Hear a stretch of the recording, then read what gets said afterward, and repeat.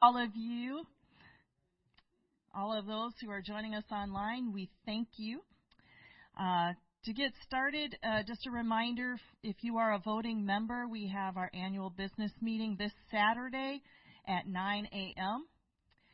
And youth, we have a game night at Pastor's house, my house too, on February 4th at between 6 and 9 a.m. If you're not familiar with the term hyphen, that's what we call the group of people who are aged 18 to 35. So if you fall in there, come on over. Youth age is 12 to 18. So if you fall in that age, come on over. We're going to have a good time together. Also, February 5th, there will be an usher and greeter training following our service. If you're an usher or a greeter, or if you aspire to be, make sure to come to that meeting. Hallelujah. Are you ready to worship God? We're here as we enter His gates. Let's enter with thanksgiving in our hearts. I will enter His gates with thanksgiving in my heart. I will enter His courts with praise. I will say this is the day that the Lord has made. I will rejoice, for He has made me glad. I will enter His gates with thanksgiving in my heart. I will enter His courts with praise. I will say this is the day that the Lord has made. I will rejoice, for He has made me glad. He has made me glad. He has made me glad. I will rejoice, for He has made me glad. He has made me glad. He has made me glad. I will rejoice, for He has made me glad. I will enter His gates with thanksgiving in my heart. I will enter His courts with praise. I will say this is the day that the Lord has made. I will rejoice, for He has made me glad. He has made me glad. He has made me glad. I will rejoice, for He has made me glad. He has made me glad. He has made me glad. I will rejoice, for He has made me glad. I will enter His gates with thanksgiving in my heart. I will enter His courts with praise. I will say this is the day that the Lord has made. I will rejoice, for He has made me glad. He has made me glad. He has made me glad. I will rejoice, for He has made me glad. He has made me glad. He has made me glad. I will rejoice, for He has made me glad. He has made me glad. He has made me glad. I will rejoice, for He has made me glad. He has made me glad. He has made me glad. I will rejoice, for He has made me glad. Hallelujah. Thank you, Jesus. Thank you, Jesus.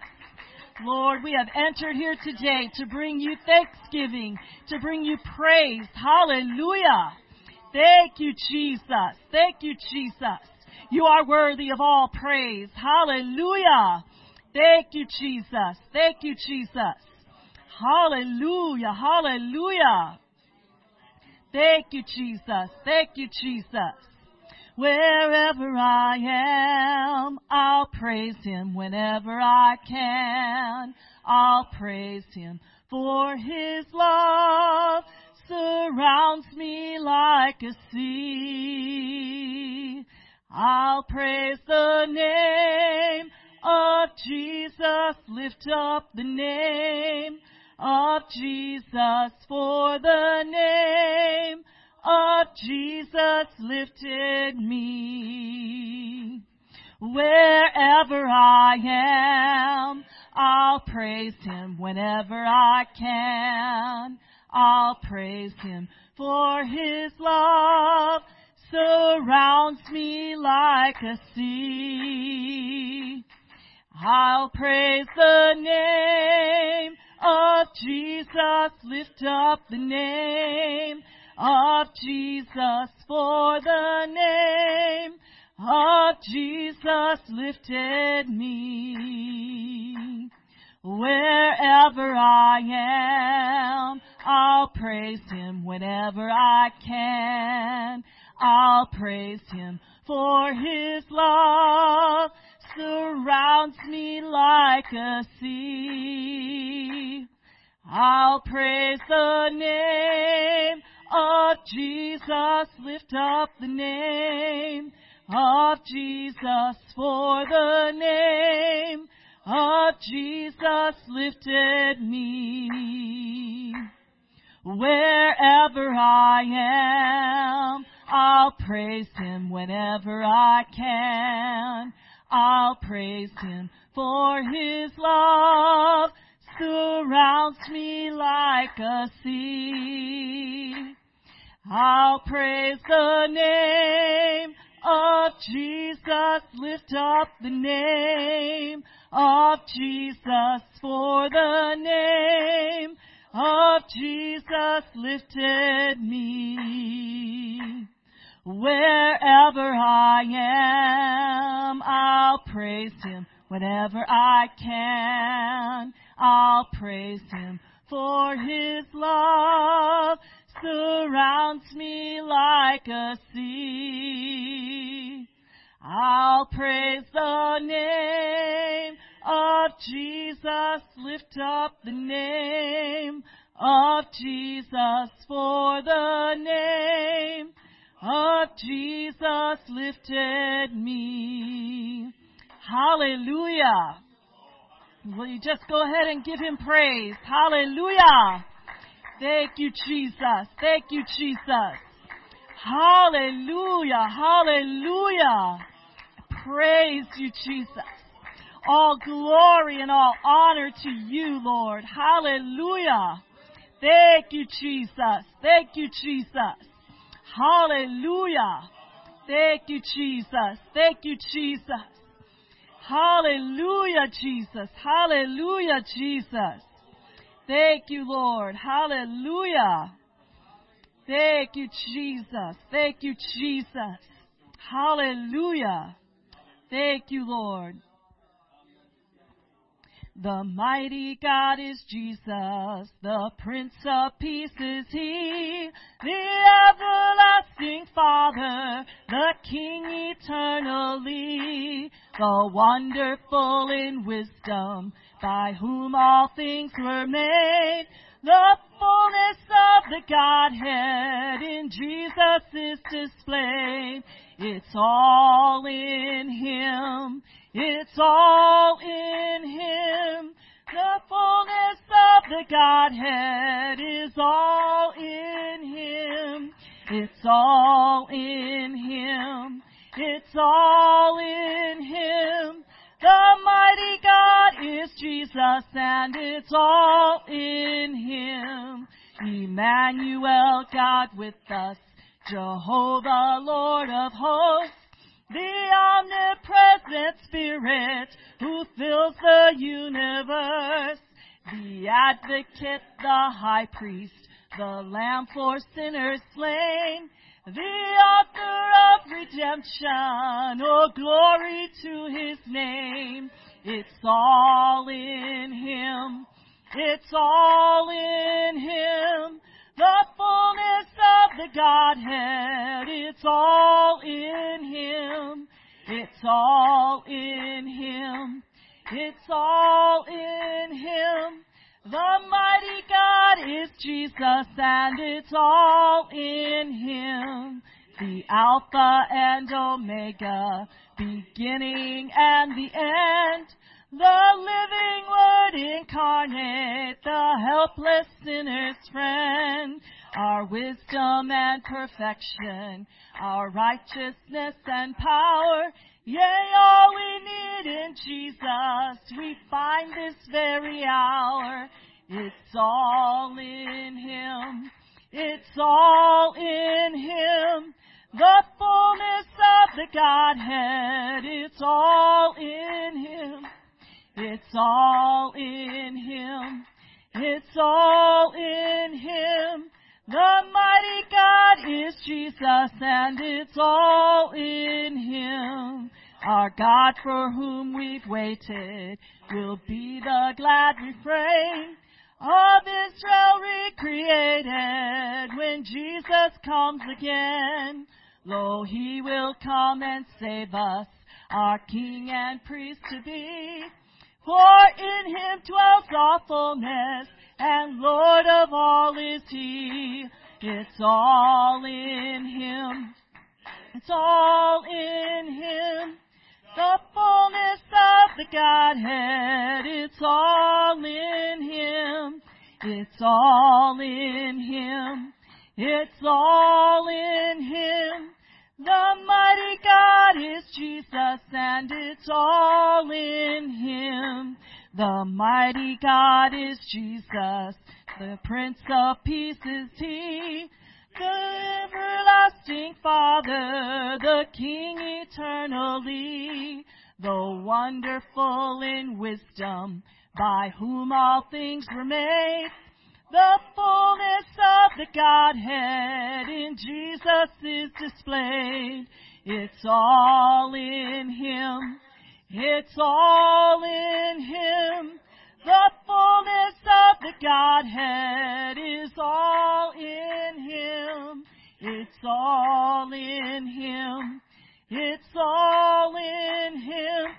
The mighty God is Jesus, and it's all in Him. It's all in Him. It's all in Him. The fullness of the Godhead, it's all in Him. It's all in Him. It's all in Him. The mighty God is Jesus, and it's all in Him. It's all in Him. It's all in Him. The fullness of the Godhead is all in Him. It's all in Him. It's all in Him. The mighty God is Jesus, and it's all in Him. Hallelujah. Praise God. Our God is one. Hallelujah, Jesus. He is the Lord Jesus Christ. And in Him dwells all the fullness of the Godhead bodily. Thank you, Jesus. Hallelujah, Jesus. He has revealed Himself in these last days by His Son, Jesus Christ. Oh, hallelujah, Jesus. We worship You. We praise You. We laud and we magnify the Almighty God. Hallelujah, Jesus. You are the Almighty God, the everlasting Father. Hallelujah, Jesus. You are our all in all, our ever-present help in time of need. Thank You, Jesus, for Your presence in this place. Hallelujah, Jesus. We do worship You. You are altogether and ever worthy of all worship, worthy of all praise. Thank You, Jesus. Thank You, Jesus. Thank You, Jesus. You're the one that suffered on a cross in my place. You're the one that spilt Your blood so that I could be forgiven of my sins. Hallelujah, Jesus. Thank You, Jesus, so that I can one day live forever with You, the Lord my God, my Savior and my Redeemer, the lover of my soul in whom I trust. Oh, hallelujah, Jesus. He is our all in all, church. He is our everything. Everything that means anything is wrapped up in Jesus Christ. He's everything to us, and we're everything to Him. Thank you, Jesus. Thank you, Jesus. Thank you, Jesus. I worship you. I am so enamored by you. What an awesome God. What an awesome God. He is so good. He is so great. Hallelujah, Jesus. Hallelujah, Jesus.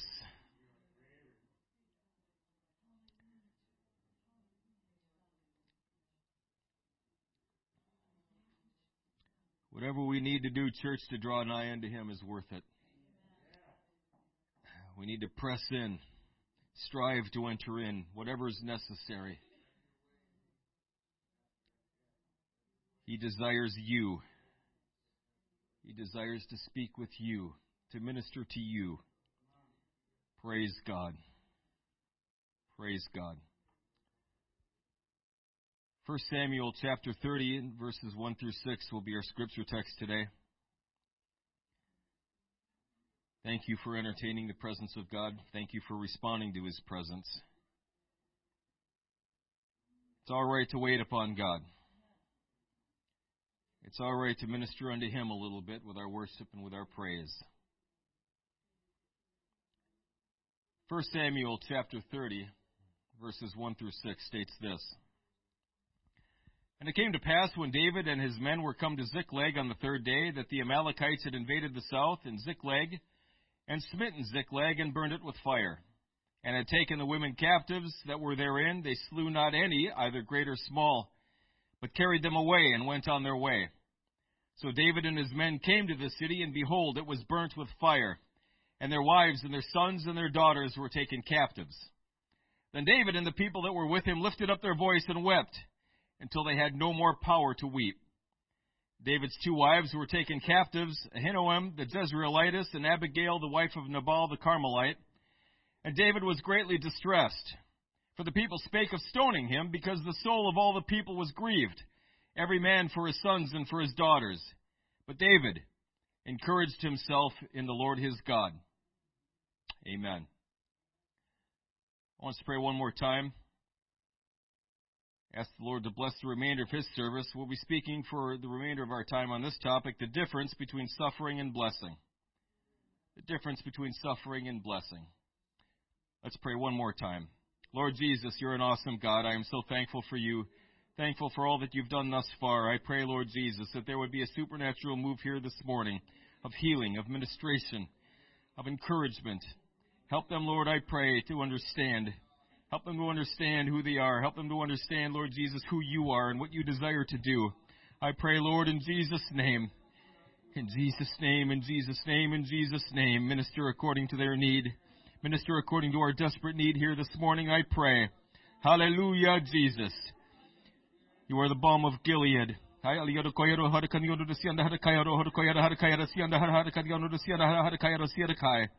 Hallelujah, Jesus. Hallelujah, Jesus. Bring us to wholeness. Bring us to completion, I pray in You. Hallelujah. Let Your name be glorified in our midst today. And these things we ask in Jesus' name. Amen. Praise God. Praise God.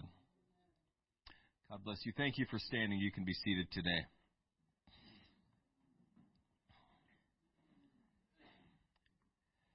In our scripture text, we find perhaps a familiar passage of Scripture. Ziklag is preached in many sermons, particularly how low they were brought and how God delivered them miraculously and restored everything to them again.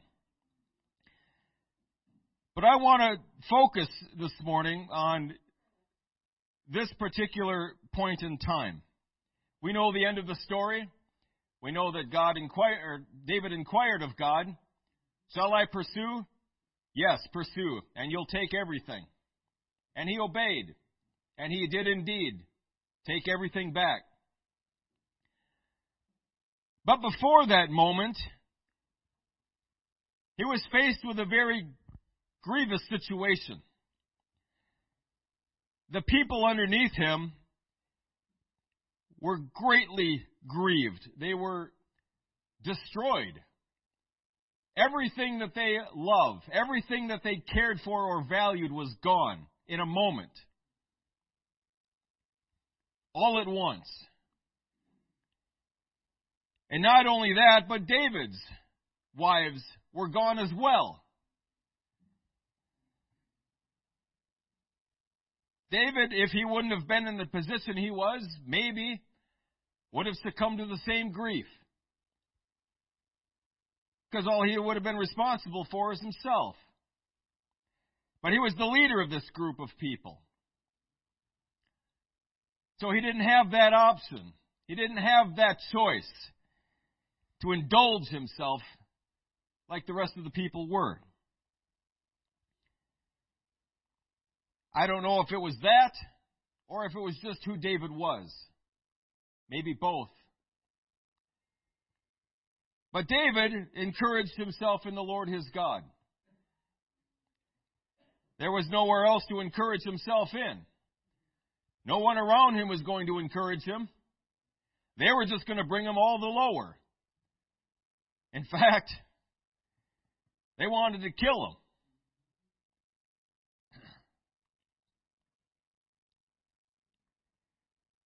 We're not going to be able to encourage ourselves in the Lord until we first get the mindset of the Lord, the perspective of God.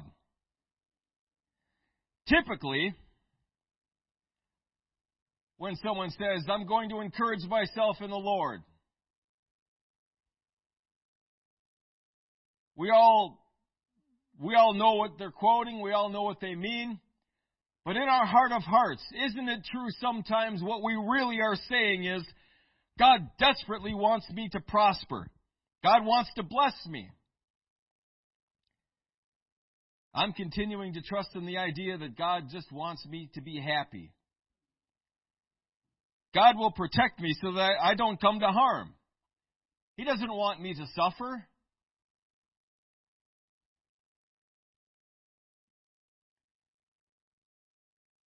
Well, my question this morning is, what does it mean to God to bless? I know what it means to us, but what does it mean to God? The idea of blessing. What does it mean to God to prosper someone? I fear sometimes his definition and our definition is off. Revelation 3:17 describes someone who in my mind considers themselves blessed and prosperous. Because thou sayest, I am rich and increased with goods and have need of nothing. Most people would consider that person blessed, prosperous. But Jesus says, you know not that thou art wretched and miserable and poor and blind and naked. You have nothing, nothing of value. You're not blessed. You're not prosperous. Even though every outward trapping indicates the exact opposite. That man is blessed. He's driving a brand new Caddy. He's driving a brand new Ferrari. I can't afford a Ferrari. I can't afford a used one. I can't afford to restore a used one. He's blessed. He's prosperous.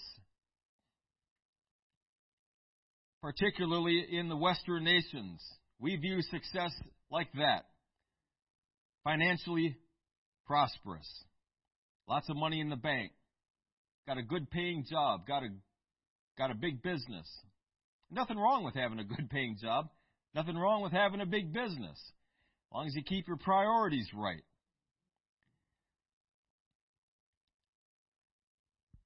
But is that our focus when we're praying to God to bless us, to prosper us?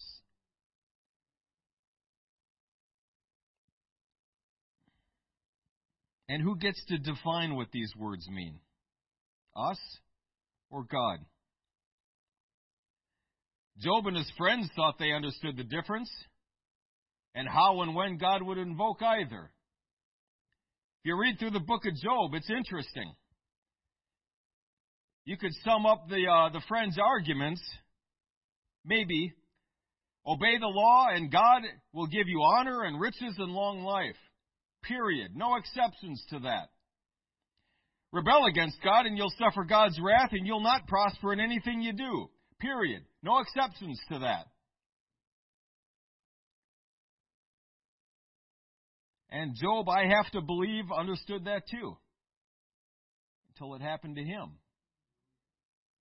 A righteous man.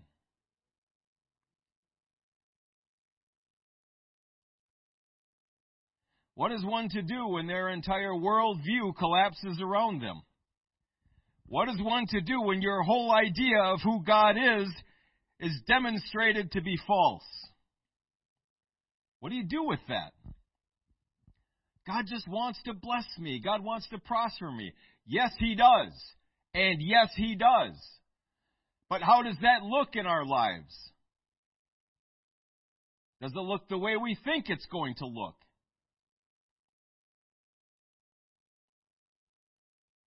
Job understood something about God until he didn't. Job was righteous, and he was confused, folks. He was confused. I don't understand why this is happening to me. Why didn't he understand it? The same reason some Christians today don't understand when bad things happen to them. I'm doing what I know to do to serve God. I'm living righteously and godly in this present age. But yet all of this has befallen me. Why? If we don't have a proper understanding, not only of the character of God, but His perspective on things. Psalm 34:19 disagrees with Job's friends. Many are the afflictions of the righteous, but the Lord delivereth him out of them all.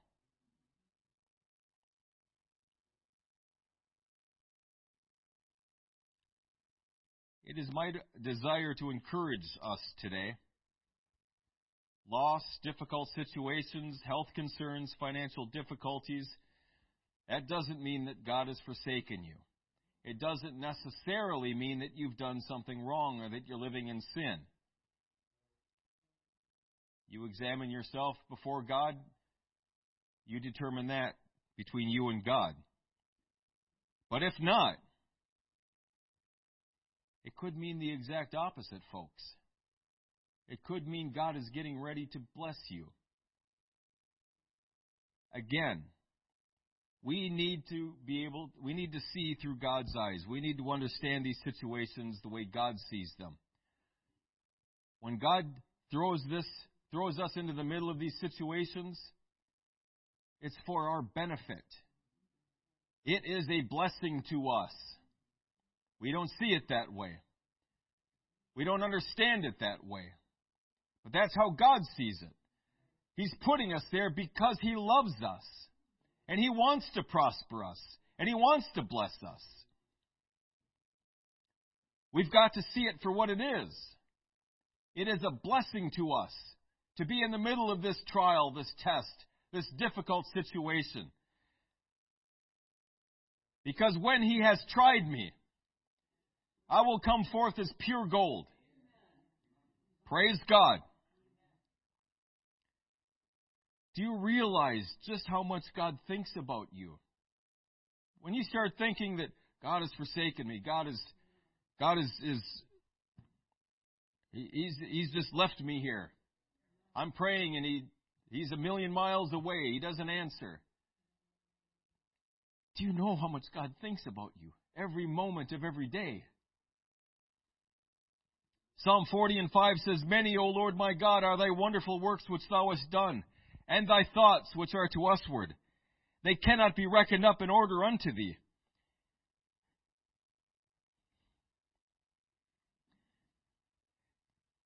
If I would declare and speak of them, they are more than can be numbered. Psalm 139, 17 and 18 says, How precious also are thy thoughts unto me, O God!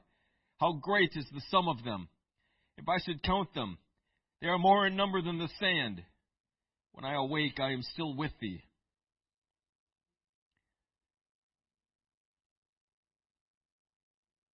God doesn't forsake you. He never has. He never will. We walk away from Him, but He doesn't ever walk away from us. He will never, ever break covenant with you. Not ever.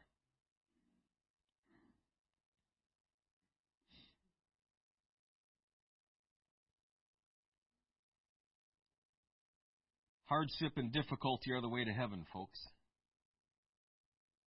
If you want to make it to heaven.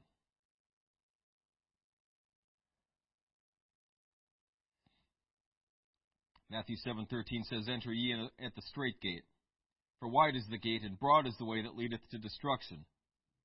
And many there be which go in thereat. For strait is the gate, and narrow is the way that leadeth unto life. And few there be that find it.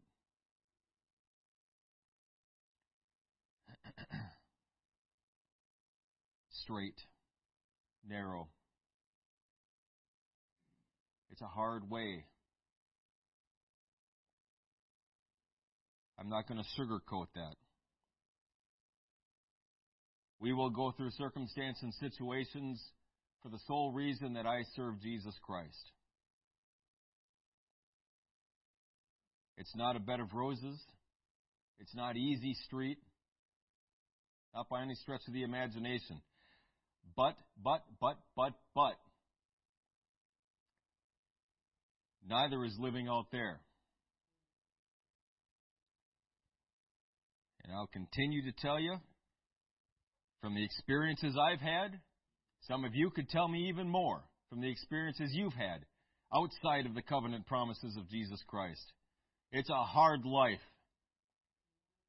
It's a hard life not serving Jesus. God doesn't promise us a bed of roses, but what He does promise us is that He will strengthen us and undergird us and encourage us and walk with us every step of the way through the situations. That's what He promises us. Those situations are for our good. Acts 14:22 says, confirming the souls of the disciples and exhorting them to continue in the faith, and that we must, through much tribulation, enter into the kingdom of God. Why is that? Why do we have to go through all this tribulation to enter into the kingdom of God? Hardship and difficulty are the way we become Christ-like.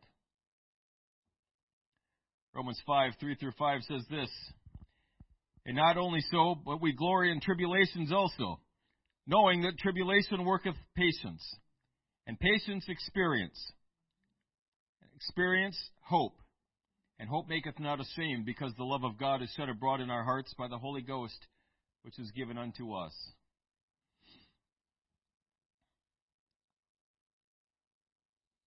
It begins a work in us that leads to us becoming Christ-like.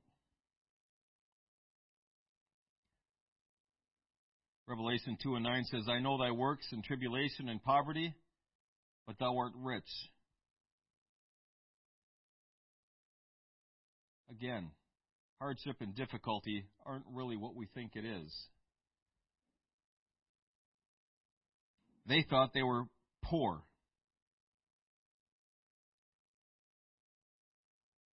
The Laodiceans in Revelation 3 thought they were rich, but were poor. So we've got to see this the way Jesus does.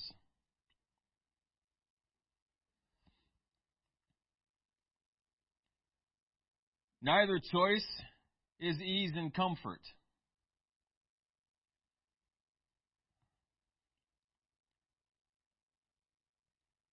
And ease and comfort isn't what we think it is either. Exodus 1:12 says, the more they afflicted them, the more they multiplied and grew. And they were grieved because of the children of Israel.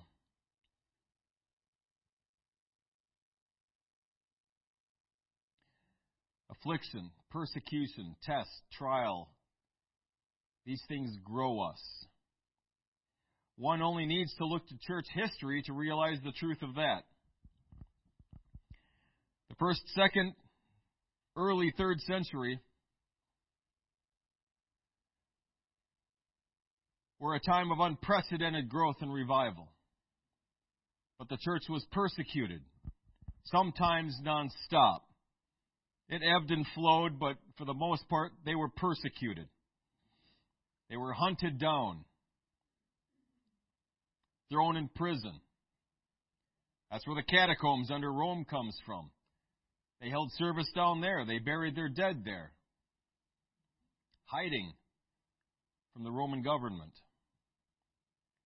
until they didn't have to hide anymore.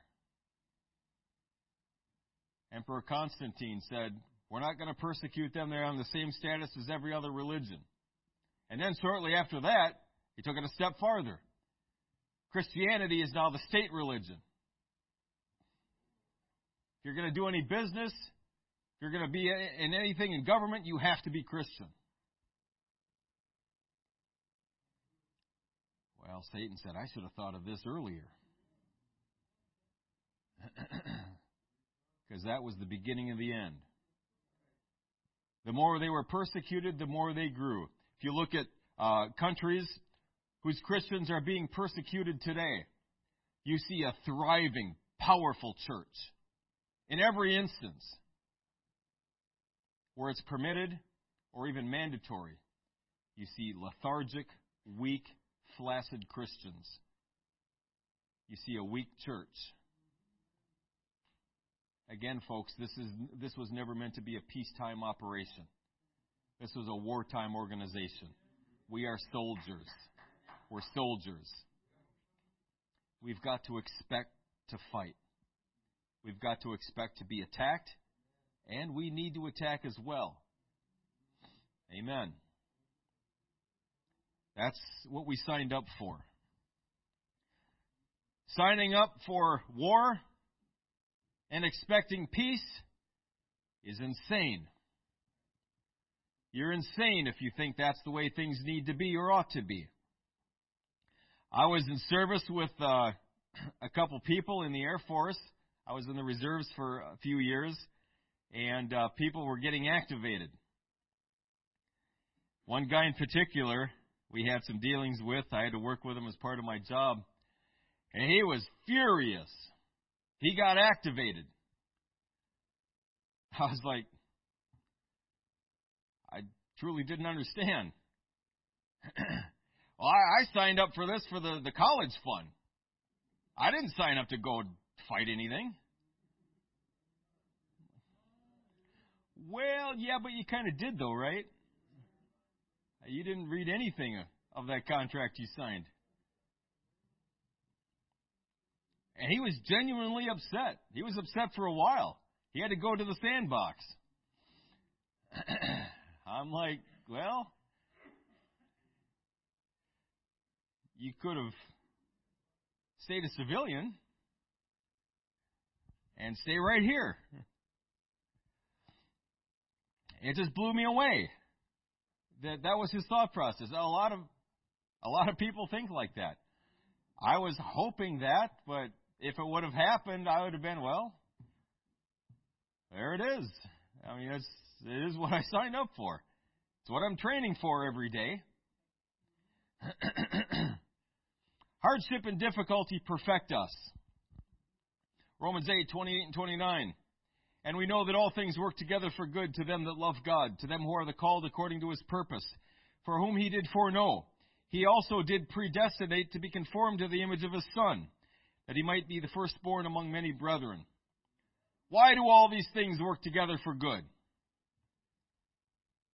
So that we can become Christ-like. So that we can be conformed to the image of his Son, Jesus Christ. That's the only way through, folks. If you would be Christ-like, it will be through hardship and difficulty, test and trial.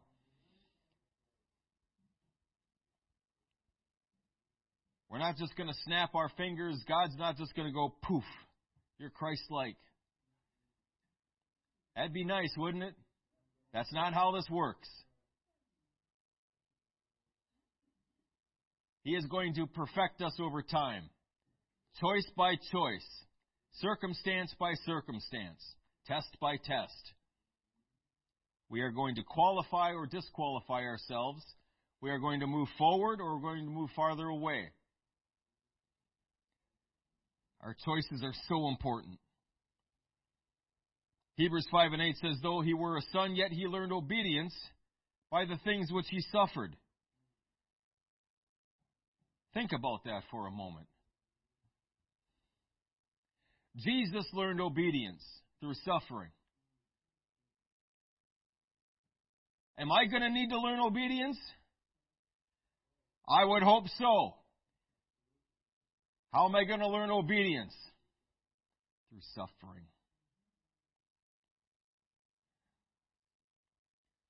John 14:15 says, if you love me, keep my commandments. Would it be too much of a leap to put those two together and say that suffering teaches us to love God?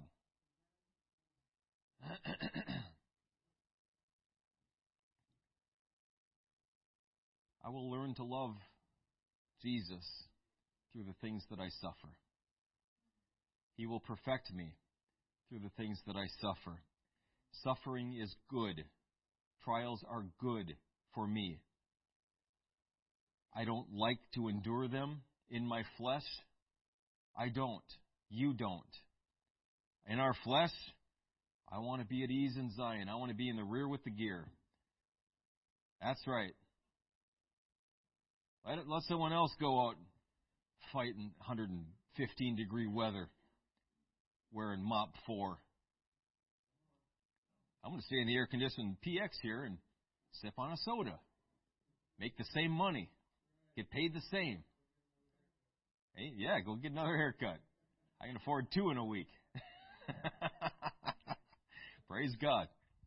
It'll never fall flat. But in my spirit, folks, I need that. I need to grow. The only way I can grow is through training. Military people, you know this. We've got to be constantly training. The more thou sweatest in training, the less thou bleedest in combat. Ever hear that? Amen. We've got to be engaged, folks. When it comes time for training, when God puts us in a situation, chin up, push through it. Get it done. Because there's something awesome waiting for us at the end of that. There's nothing awesome waiting for me at the end of that PX run. Except a few pounds are on my gut.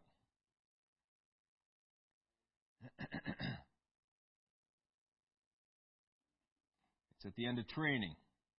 That's what I'm looking for. Why do people dedicate themselves 2, 3, 4 hours a day in the gym? It's not because it's fun. It's not because it's relaxing, although it can be. It can be fun in a way. But it's hard work. It's discipline. I got to get up. I got to stay up late. There's things I can't do now because I'm going to the gym. I'm running track. Things I would love to eat, but I can't eat because I'm training. Disciplining myself. I'm discipling myself. So when God sends these situations to us, folks, please understand. It's because He loves you. If you're going through a circumstance and situation and someone else isn't, rather than say, why do I have to go through this and he doesn't? Instead, you can say, Jesus must love me more.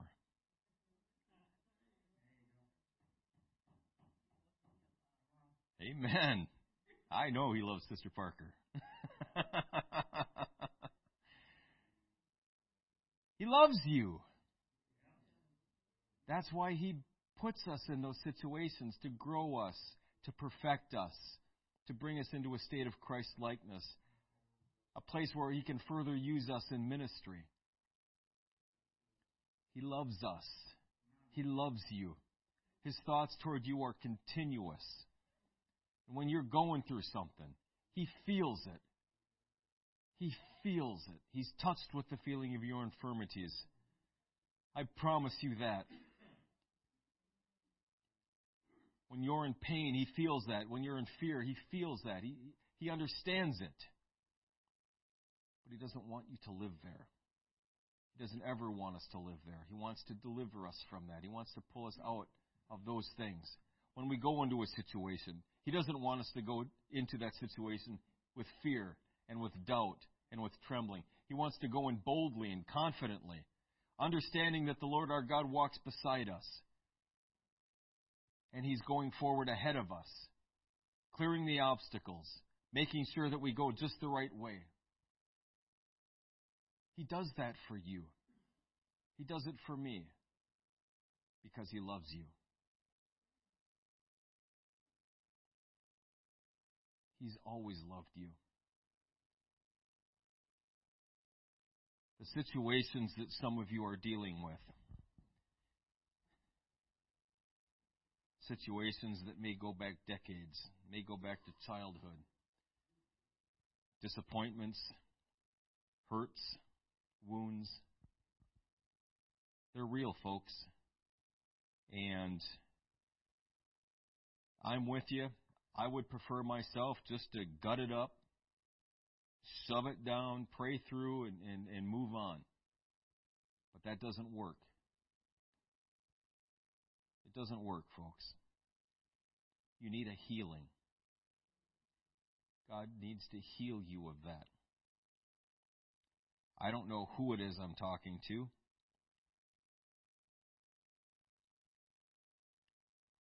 But some of you need a healing. And until you get the healing, you're going to continue to be in fear, doubt, have a poor self-image, not be able to understand confidently who you are in God, that God does love you unconditionally. He wants the very best for you. He wants to prosper you according to His definition, prosper you in ministry, prosper you in the kingdom.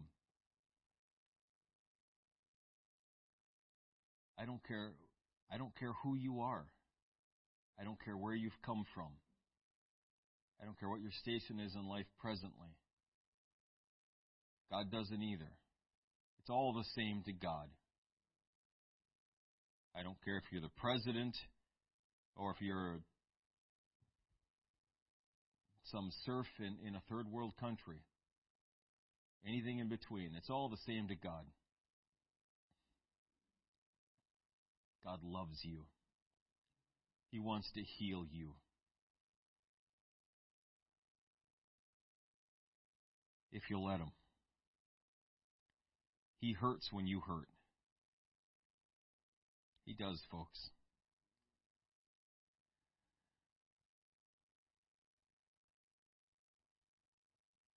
He most certainly does. And I pray the remainder of the service that we would open ourselves up. Let God touch that area of our lives that is wounded, that's sore, that's hurting.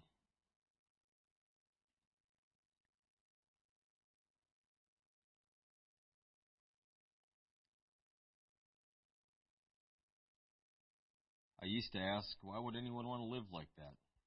Why wouldn't they just accept the healing of God? Till I realized I was doing that too. I didn't even know it.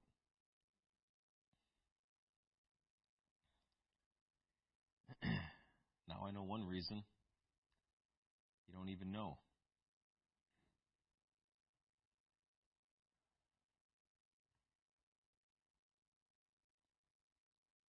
God didn't die on a cross so you could limp through life, dragging stuff along with you. It's not why He died. He died so that you could be free. so that you could live from victory to victory, from faith to faith, so that you could be completely and utterly healed and delivered and restored.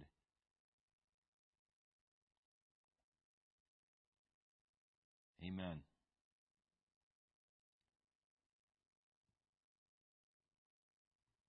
I'm done here. Let's all stand.